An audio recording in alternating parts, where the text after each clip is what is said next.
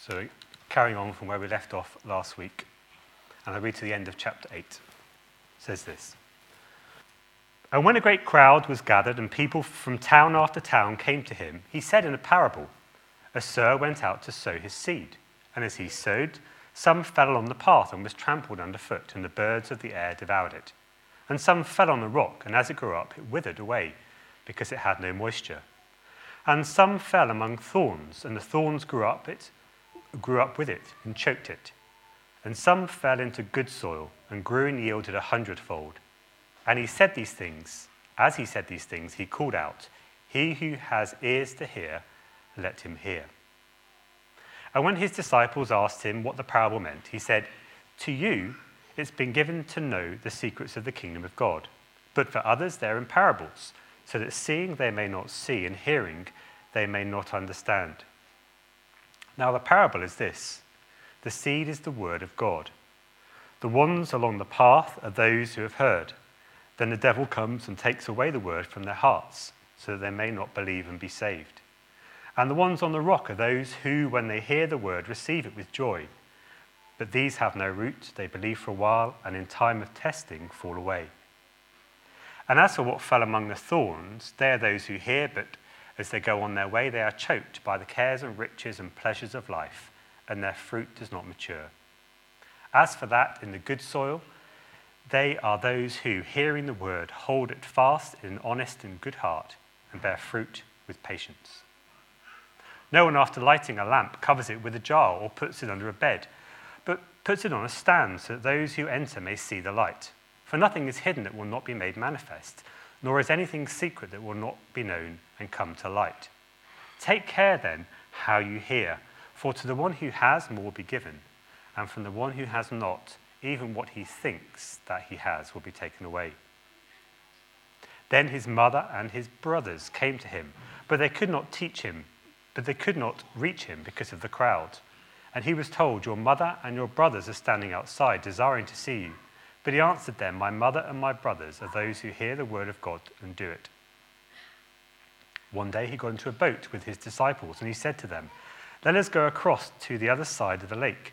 So they set out, and as they sailed, he fell asleep, and a windstorm came down on the lake, and they were filling with water and were in danger. And they went and woke him, saying, "Master, Master, we are perishing." And he woke and rebuked the wind and the raging waves, and they ceased, and there was a calm. He said to them, "Where is your faith?" And they were afraid. And they marveled, saying to one another, "Who then is this, that he commands even winds and water, and they obey him?" Then they sailed to the country of the Gerasenes, which is opposite Galilee. When Jesus had stepped out on land, there met him a man from the city who had demons. For a long time he had worn no clothes, and he had not lived in a house, but among the tombs. When he saw Jesus, he cried out and fell down before him and said with a loud voice, "What have you to do with me, Jesus, Son of the Most High God? I beg you, do not torment me." For he had commanded the unclean spirit to come out of the man. For many a time it had seized him. He was kept under guard and bound with chains and shackles, but he would break the bonds and be driven by the demon into the desert. Jesus then asked him, "What is your name?" And he said, "Legion," for many demons had entered him, and they begged him not to command them to depart into the abyss. Now a large herd of pigs were feeding there on the hillside, and they begged him to let them enter these. So he gave them permission. Then the demons came out of the man and entered the pigs, and the herd rushed down the steep bank into the lake and were drowned. When the herdsmen saw what had happened, they fled and told it in the city and in the country. Then people went out to see what had happened, and they came to Jesus and found the man from whom the demons had gone, sitting at the feet of Jesus, clothed in his right mind, and they were afraid. And those who had seen it told them how the demon-possessed man had been healed. Then all the people of the surrounding country of the Gerasenes asked him to depart from them, for they were seized with great fear. So he got into the boat and returned. The man from whom the demons had gone begged that he might be with them. But Jesus sent him away, saying, "Return to your home and declare how much God has done for you." And he went away, proclaiming throughout the whole city how much Jesus had done for him.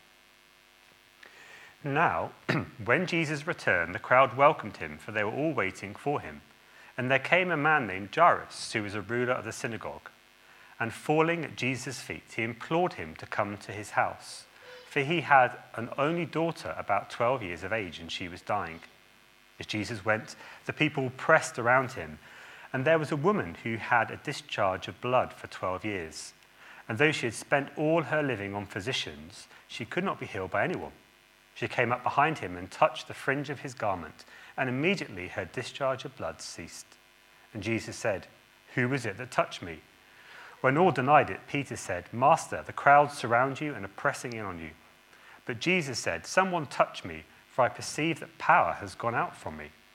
And when the woman saw that she was not hidden, she came trembling and falling down before him, declared in the presence of all the people why she had touched him and how she had been immediately healed. And he said to her, "Daughter, your faith has made you well. Go in peace." While he was still speaking, someone from the ruler's house came and said, "Your daughter is dead. Do not trouble the teacher anymore."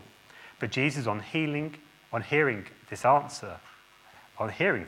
answered him, "Do not fear, only believe, and she will be well." And when he came to the house, he allowed no one to enter with him except Peter and John and James and the father and mother of the child. And all were weeping and mourning for her. But he said, "Do not weep, for she is not dead but sleeping." And they laughed at him, knowing that she was dead. But taking her by the hand, he called, saying, "Child, arise."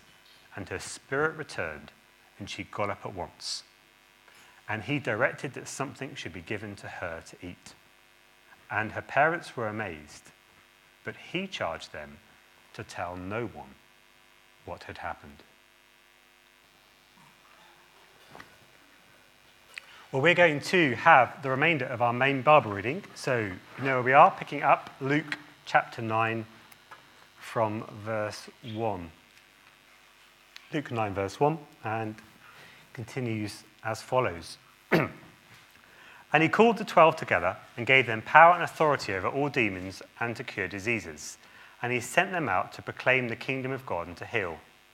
And he said to them, "Take nothing for your journey, no staff, nor bag, nor bread, nor money, and do not have 2 tunics. And whatever house you enter, stay there, and from there depart. And wherever they do not receive you, when you leave that town, shake off the dust from your feet as a testimony against them." And they departed and went through the villages, preaching the gospel and healing everywhere. Now Herod the Tetrarch heard about all that was happening, and he was perplexed, because it was said by some that John had been raised from the dead, by some that Elijah had appeared, and by others that one of the prophets of old had risen. Herod said, "John I beheaded, but who is this about whom I hear such things?" And he sought to see him. On their return, the apostles told him all that they had done. And he took them and withdrew apart to a town called Bethsaida. When the crowds learned it, they followed him, and he welcomed them and spoke to them of the kingdom of God and cured those who needed healing. Now the day began to wear away, and the 12 came and said to him, "Send the crowd away to go into the surrounding villages and countryside to find lodging and get provisions, for we are here in a desolate place." But he said to them, "You give them something to eat." They said, "We have no more than 5 loaves and 2 fish, unless we are to go and buy food for all these people." But there were about 5,000 men. And he said to his disciples, "Make them sit down in groups of about 50 each." And they did so, and made them all sit down. And taking the 5 loaves and the 2 fish, he looked up to heaven and said a blessing over them. Then he broke the loaves and gave them to the disciples to set before the crowd. And they all ate and were satisfied. And what was left over was picked up, 12 baskets of broken pieces. Now it happened that there was praying alone the disciples. Now it happened that as he was praying alone, the disciples were with him. And he asked them, "Who do the crowds say that I am?" And they answered, "John the Baptist." But others said, "Elijah," and others that one of the prophets of old had risen. Then he said to them, "But who do you say that I am?" And Peter answered, "The Christ of God." And he strictly charged and commanded them to tell this to no one, saying, "The Son of Man must suffer many things and be rejected by the elders and chief priests and scribes, and be killed, and on the 3rd day be raised." And he said to all, "If anyone would come after me, Let him deny himself and take up his cross daily and follow me. For whoever would save his life will lose it, but whoever loses his life for my sake will save it. For what does it profit a man if he gains the whole world and loses or forfeits himself? For whoever is ashamed of me and my words in him, will the Son of Man be ashamed when he comes in his glory and the glory of the Father and of the holy angels. But I tell you truly, there are some standing here who will not taste death until they see the kingdom of God. Now about 8 days after these sayings, he took with him Peter, John, and James, and went up on the mountain to pray. And as he was praying, the appearance of his face was altered, and his clothing became dazzling white. And behold, 2 men were talking with him, Moses and Elijah, who appeared in glory and spoke of his departure, which he was about to accomplish at Jerusalem. Now Peter and those who were with him were heavy with sleep, but when they became fully awake, they saw his glory and the 2 men who stood with him. And as the men were parting from him, Peter said to Jesus, Master, it is good that we are here. Let us make 3 tents, one for you and one for Moses and one for Elijah, not knowing what he said. As he was saying these things, a cloud came and overshadowed them, and they were afraid as they entered the cloud. And a voice came out of the cloud saying, This is my son, my chosen one, listen to him. And when the voice had spoken, Jesus was found alone, and they kept silent and told no one in those days anything of what they had seen. On the next day, when they had come down from the mountain, a great crowd met him. And behold, a man from the crowd cried out, Teacher, I beg you to look at my son, for he is my only child. And behold, a spirit seizes him, and he suddenly cries out, convulses him so that he foams at the mouth and shatters him, and will hardly leave him. And I begged your disciples to cast it out, but they could not. Jesus answered, O faithless and twisted generation, how long am I to be with you and bear with you? Bring your son here.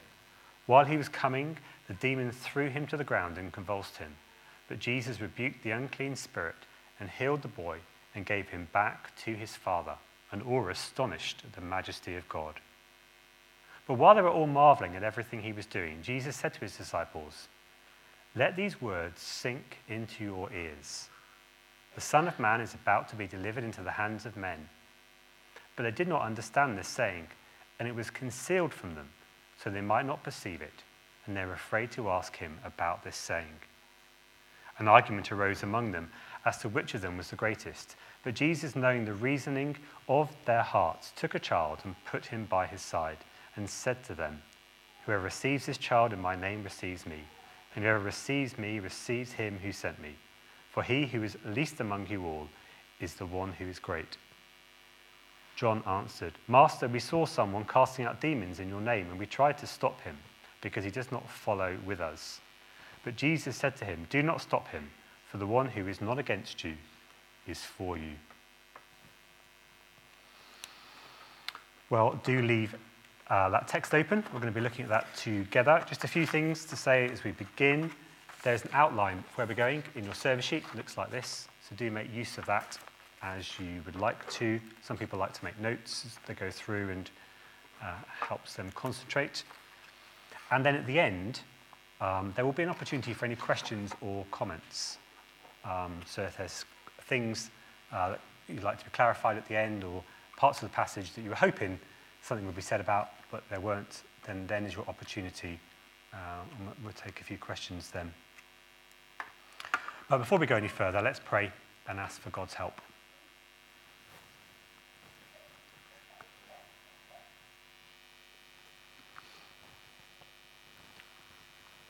Heavenly Father, thank you for this opportunity to look at your word together now. And we pray, please, that you would help us to listen to it, to trust it, and obey it. And in that way, that we would vindicate that you are the God who is truthful, good, and sovereign over us. In Jesus' name, amen. If anyone would come after me, let him deny himself, says Jesus in Luke chapter 9, verse 23. To deny yourself, or self-denial, is a widely misunderstood concept today. For many, self-denial is understood as saying no to something and everything. It's a life of abstinence and of foregoing pleasure. It's not something that you put on your CV or look for in your friends. It sounds boring. But more than that, it is a betrayal of self, say many. We're forever being told that we must be true to ourselves. Our culture applauds those who are true to themselves. Self-denial is understood as the direct opposite of this. It's not only boring, it's wrong, morally wrong. But Jesus says, if anyone would come after me, let him deny himself. As we read through our passage today, I wonder if there was anything that caught your eye that puzzles you. Now, it's quite a helpful question to be asking as you read through a passage of the Bible. It's something I often do when I first read a text. What's surprising here? What's puzzling? Now, in many ways, these are the things that need to be addressed, else you're going to go away still feeling puzzled and shortchanged.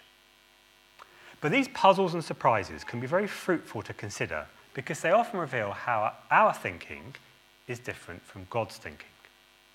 You know, when we expect something else, when we think, well, I would have said it like this, or I would have done it like that, it reveals that we're not thinking God's thoughts after him. And they become fruitful points of learning, therefore. Now, there are a number of things that might have grabbed your attention as we read through which puzzled you. Let me mention 3. We all know that Jesus speaks in parables to make it easier for people to understand. Yet Jesus says he speaks in parables to conceal his message. Does Jesus want people to understand his message or not? Then, the man who is healed of demons is told by Jesus to go and tell of how much Jesus has done for him. Whereas the parents of the girl who Jesus raised from the dead were charged to tell no one what had happened. So why is the man to speak, but the parents are to keep quiet? Seems very inconsistent. Then the disciples are sent out to preach the gospel, yet they are commanded to tell no one that Jesus is the Christ and that the message of the cross has been concealed to them. So are they preaching the gospel or aren't they? So on the one hand, you've got understanding and proclamation. On the other hand, you've got concealment and keeping quiet. Why do those things appear so contradictory? How are we to make sense of them? I mean, it is a bit of a puzzle, this one.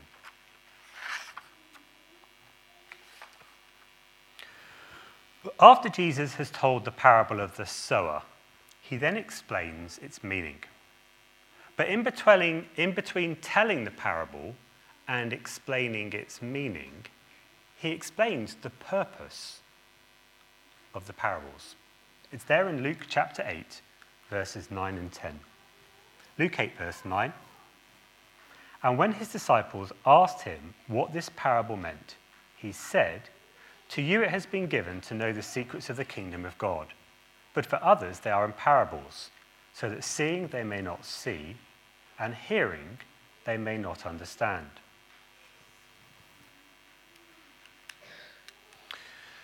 To understand the purpose of the parables, it's going to be helpful for a moment to consider the word secrets in verse 10. The idea of a secret is something which is hidden unless it's revealed. Now, the secret here concerns the kingdom of God, not least that the kingdom of God has now arrived in the coming of Jesus. And it's a secret because one cannot know it unless it's been revealed to you. And Jesus' point is that to some, the secret of the kingdom of God is given, but to others, it has not. In this case, the first group consisted of his disciples who were interested and beginning to gain a glimpse of who he is. The second group, well, that consists of the rest of the crowd who listen but have no commitment.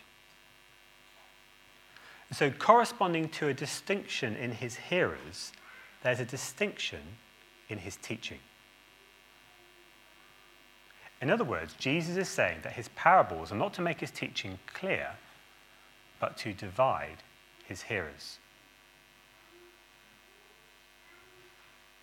Now, this idea of Jesus bringing division is what we've been led to expect from the beginning of Luke.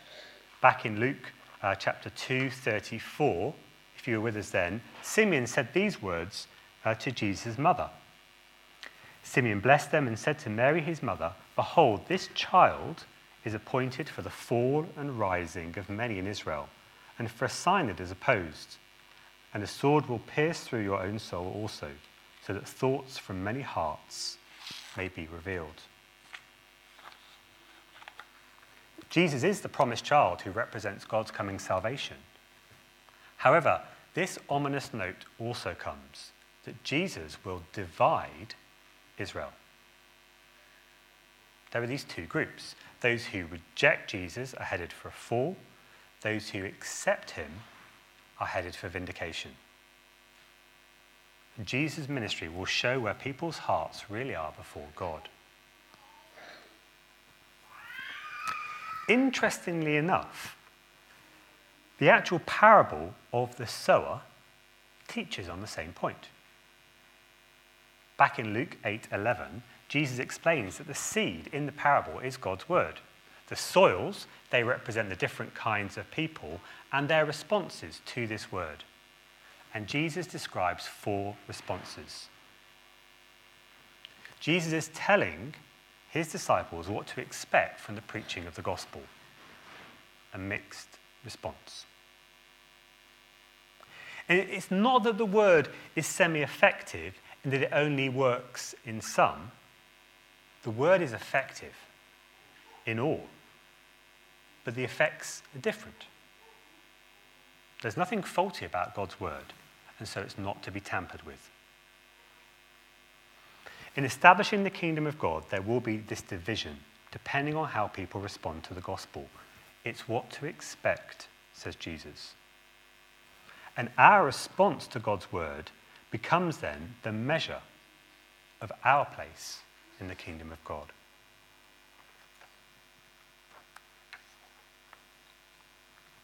At this point, let's have a look at the man who is healed of demons and the parents of the girl whom Jesus raised from the dead. Why was the former told by Jesus to go and tell of how much Jesus has done, whereas the latter's charged to tell no one what had happened? Why was the man to speak, but the parents to keep quiet? Well, the clue is in the pigs.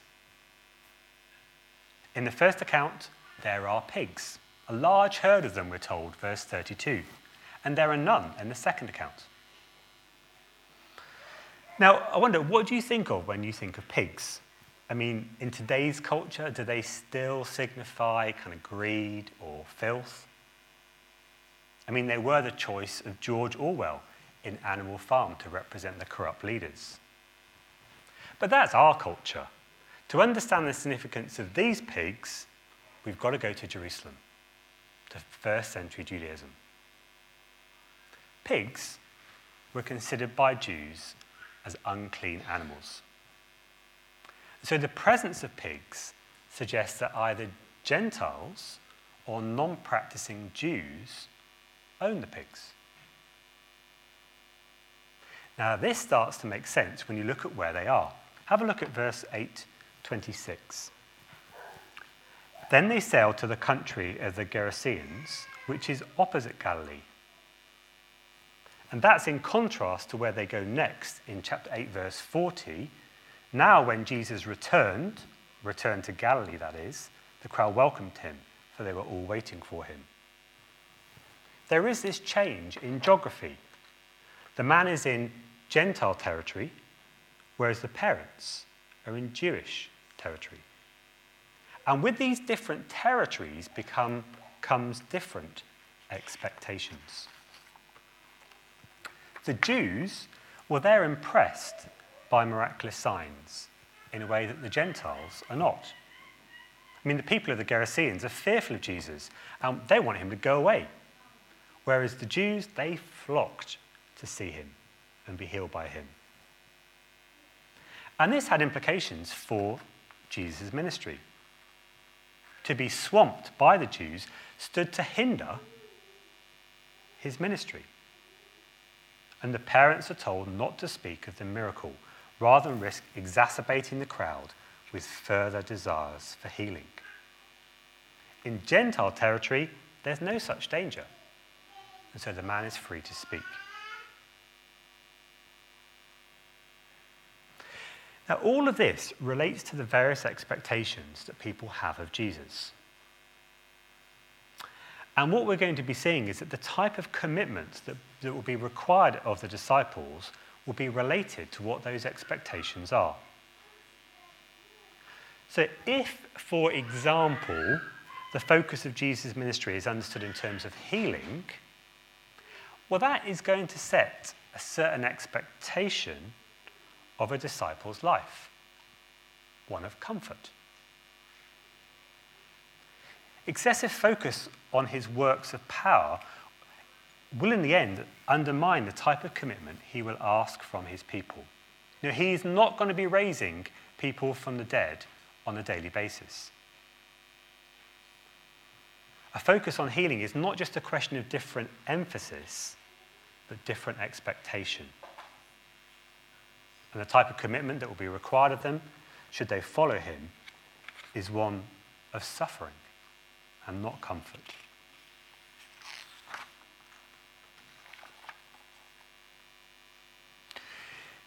It's in Luke chapter 9 that the disciples are sent out by Jesus to preach the gospel and heal. And we learn something of the content of what they preached when we compare chapter 9 verse 2 with chapter 9 verse 6. So chapter 9 verse 2, and he sent them out to proclaim the kingdom of God and to heal. In chapter 9 verse 6, and they departed and went through the villages, preaching the gospel and healing everywhere. Now, a careful comparison reveals a parallel. So, to heal at the end is paralleled with healing everywhere, but proclaiming the kingdom of God finds its parallel with preaching the gospel. That is to say, when the disciples preached the gospel, they were speaking about the nearness of the kingdom of God. They challenged people to see the evidence of its power and nearness.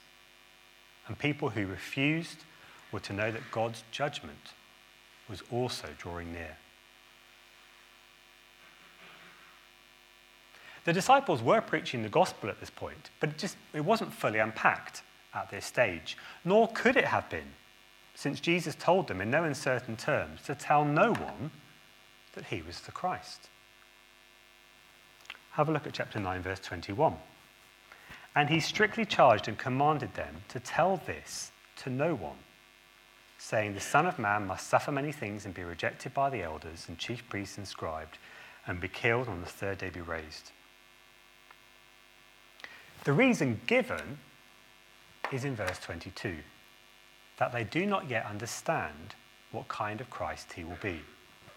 That he will be a Christ who will suffer and die.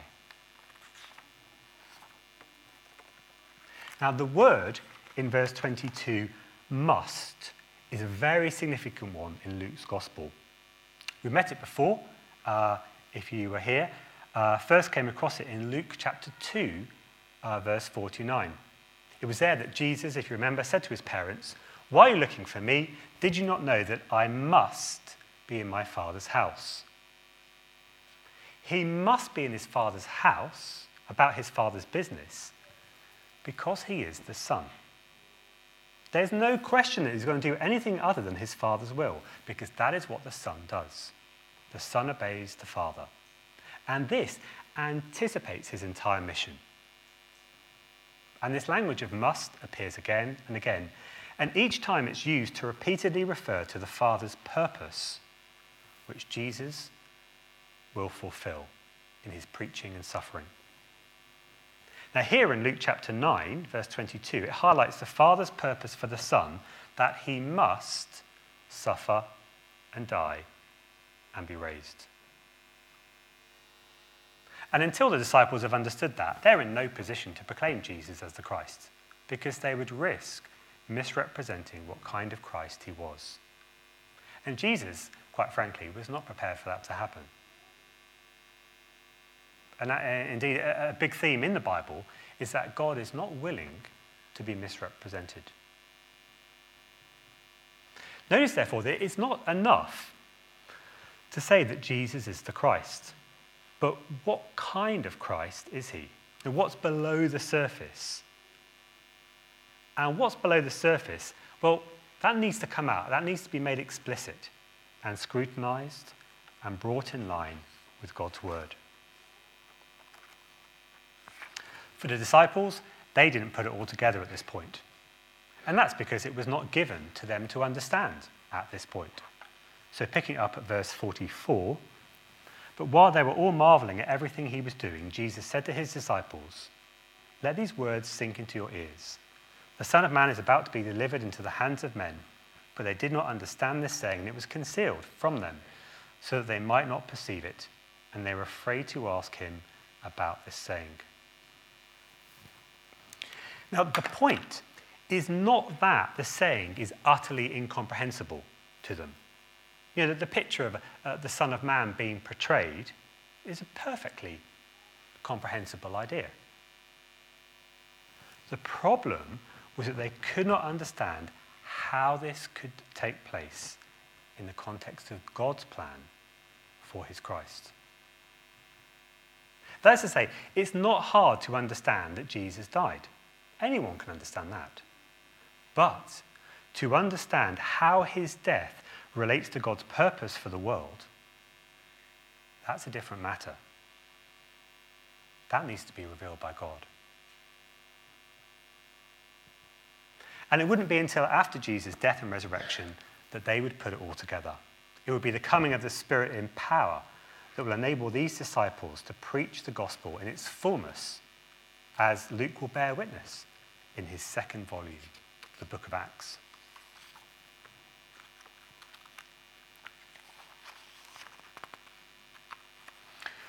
Well, as we conclude, we are going to do a calculation, a sum.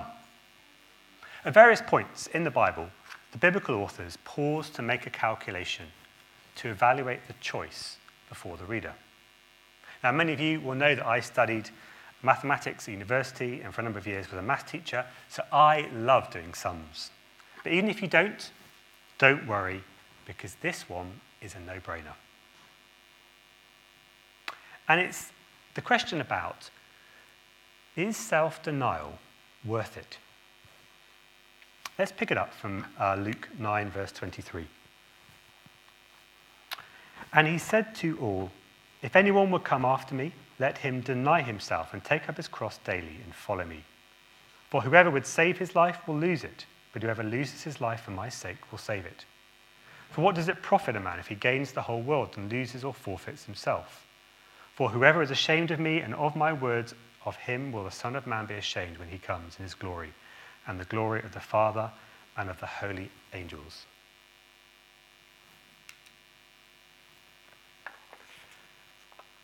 Now, whilst our culture might think that to deny yourself is boring, morally wrong, even harmful, in the Bible, it's fundamentally about aligning ourselves with God and his purpose for the world.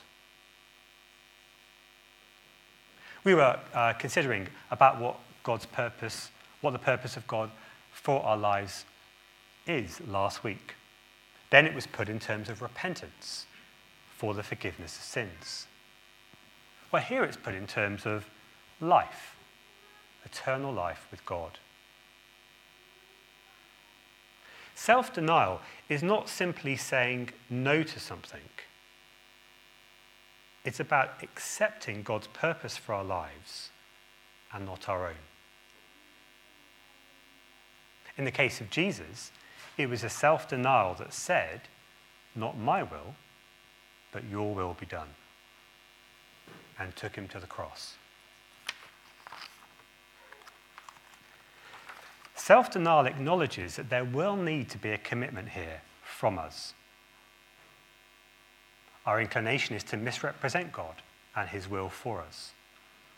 There is a saying no to that, and a saying yes to knowing God and his will as he's revealed it to us, of accepting God and his Christ and his way of doing and seeing things. It means that when we're surprised by what God says, it becomes an opportunity for us to change and to get to know God better. The question of self-denial is, at the end of the day, a question of repentance, of getting in line with God and his purpose, and therefore a question about whether we accept or reject eternal life with him.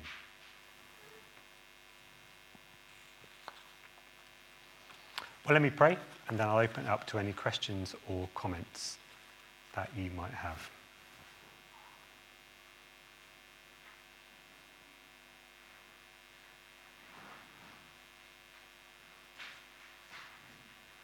Heavenly Father, we thank you for the clarity that your word brings in to help us understand this concept of self-denial.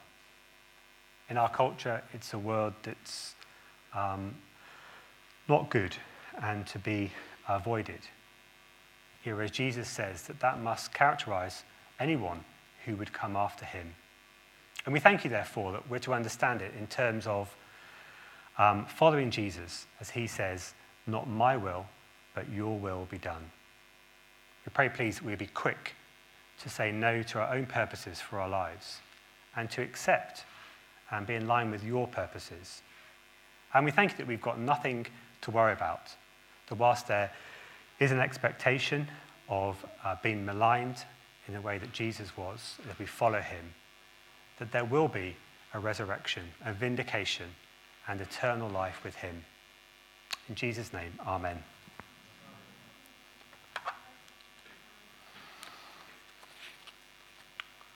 Okay, I'll just give you a moment to collect your thoughts, and then any questions or comments, you are most welcome.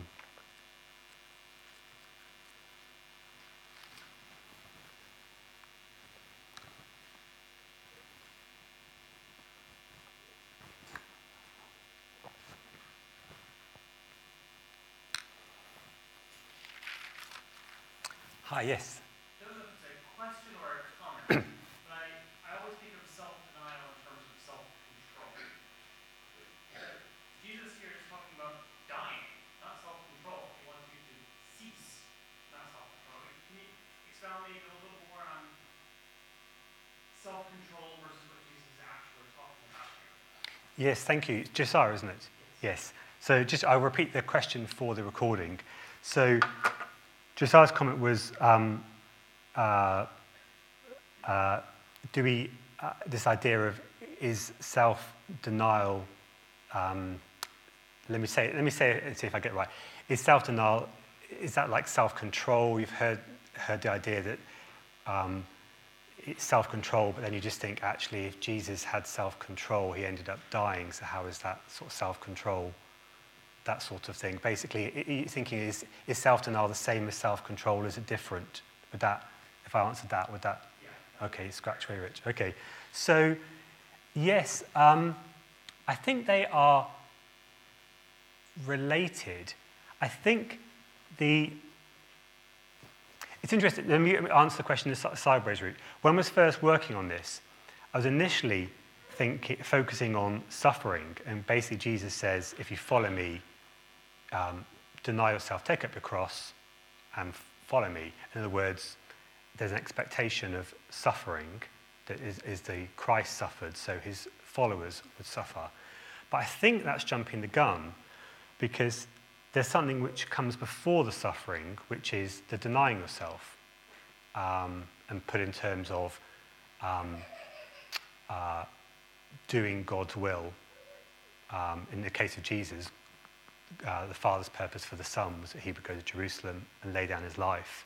And so in that sense, the denying yourself is, so the suffering comes as a result of him doing the Father's will for him.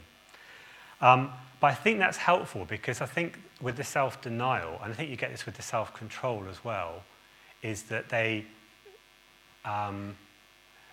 you can do those independent of somebody else.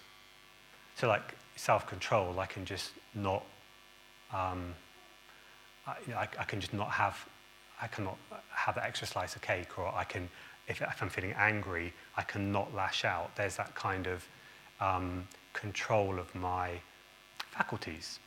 And similarly, self-denial. I mean, self-control probably sounds a bit more positive, but self-denial, that kind of feels like you're missing out on something. That's just sort of saying no. But I think the context in both of these is the reason why we're doing the things. So it's not just, like every parent wants their children to learn self-control because it's a good thing. That here, this deny yourself is put in terms of denying our own purposes and then accepting God's purposes for our lives. So it's a kind of a putting off our own desires, which the Bible just assumes are not going to be, it's not going to be thinking God's thoughts after him, but then accepting God and his Christ and his ways. So I don't know if that's kind of helpful. It helps like the orientation on Christ is a self-denial. Yes, exactly. Not orienting on myself. So a self-focused, self-controlled, focused self-denial. Still focused. I'm not reorienting on Christ. Exactly. Very good, yeah. And you could say, as we orientate ourselves on Christ and follow him, he might say, have self-control in your anger, don't lash out. But that feels there's a bit more going on than simply you just got this isolated characteristic. Thanks, Josiah. Great. Joel. I just had a question about chapter 8, verse 31, where Jesus seemingly shows mercy on the demons, on Legion. Yes. And in doing so, causes a lot of financial hardship on the owner of the herd of the pigs. I just wanted to sort of maybe expand on why he does that, because I think maybe not explicitly mentioned in this gospel, but in the other gospels, it's mentioned that the owner, like the town, chases him out after doing this. Okay, thanks, Joel. So the question is, in chapter 8, verse 30, it talks about the fact that the demons... the question is, it looks like Jesus has mercy on the demons, sends them into the pigs rather than to the abyss. Then obviously that's got to have implications for the people who keep the herd of the pigs, because they're going to lose them all. How do we make sense of that? So I did have a think about that question in advance. The commentary is not very helpful. The commentary says this passage doesn't answer those questions, and therefore we need to contend ourselves with the questions that it does answer. So in that sense, I don't have anything particularly helpful to say. One thing it did hint at was this idea that, because interestingly, the pigs die, and there was a hint of we're seeing something of the intent of the demons in terms of, in contrast to Jesus, who's bringing life. Often, demons, Satan is characterized as not only lying about God and his Christ, but also bringing death. And so in that sense, it's quite graphic that you see that these demons in a man, actually what they do to the pigs.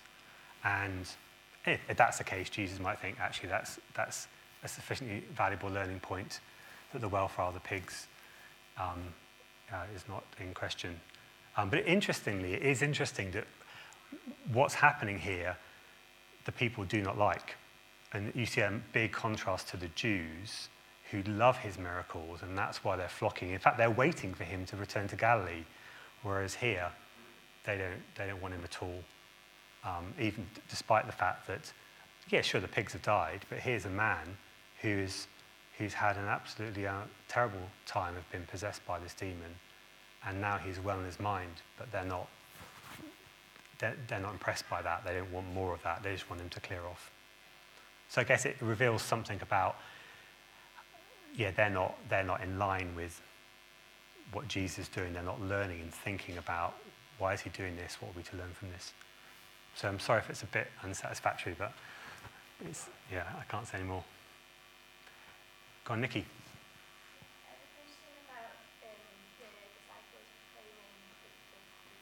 Mm. That they hadn't put it all together, they didn't recognise the fullness of God's plan, who Jesus is, and when they were proclaiming the gospel, just to clarify, were they proclaiming that God's kingdom is coming soon? Not much more than that, because they didn't know much more. Yes, spot on. I think so. So just for the recording, when the disciples, although later on they put it all together, at this point, so in chapter 9, verse, where is it? 9, verse 6, it says they departed and went through the villages, preaching the gospel and healing everywhere. Are we right to think that they're not doing a whole lot more than just saying the kingdom of God, it's here, guys, and we can witness its power in terms of the driving out the demons and the healing of the miracles. In other words, I think that's where we're at. I mean, and it's a helpful observation, because I think if we're not thinking of this whole idea of enjoying the ride, you can just think they're preaching the gospel. Great. There are 2 ways to live. Back here in chapter 9, verse 6, 2 ways to live, if you don't know, is a gospel outline that students have been learning. But they don't know 2 ways to live. They will know 2 ways to live, or the equivalent. But here they are, they're not doing a whole lot more than saying, the kingdom of God is here, repent for the forgiveness of your sins, as witnessed by the miracles. Yes. You happy with that? Anyone else? All done? Go on, Susie. Go on. The last one was a short one. Oh, yeah.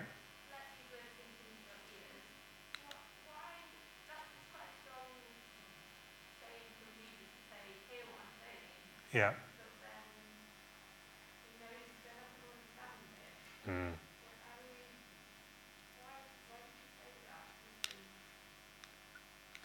Yes. So in 944 it says, let these words sink into your ears. Seems like quite strong, like kind of you need to think about this. But then it says they didn't understand because it was concealed from them. I think, on the one hand, you could say, even if you can't understand it, there is still an ought. These things are of first importance, that the Christ must suffer. Therefore, just because you can't understand doesn't mean that you ought not to understand. But I think that probably isn't what's going on here. I wonder if this is more. And Jesus knows that there's a timeline, and that after his death and resurrection, he says, remain in Jerusalem and receive the Spirit's power. And after he's resurrected, he's with them for many more days to teach them these things. And the Spirit brings that understanding as they put it together. So to what extent he's saying here, like, mark these words. You don't understand them now because now's not the time for them to be revealed to you, but they will be revealed, and therefore I'm preparing you by telling you now, so that after my death and resurrection, we will revisit this, and you will put this together and understand how my death is absolutely central to the purposes of God for the redemption of humanity. So I think it's more that. Does that help? Cool. All right, let's leave it there. I encourage you to keep talking about these things with one another. Bombs, if you want to know any more or ask me further, then just grab them at the end. But we're going to sing a song now to reflect on the kind of Christ that Jesus is, with the song From Heaven You Came. So let's stand and sing.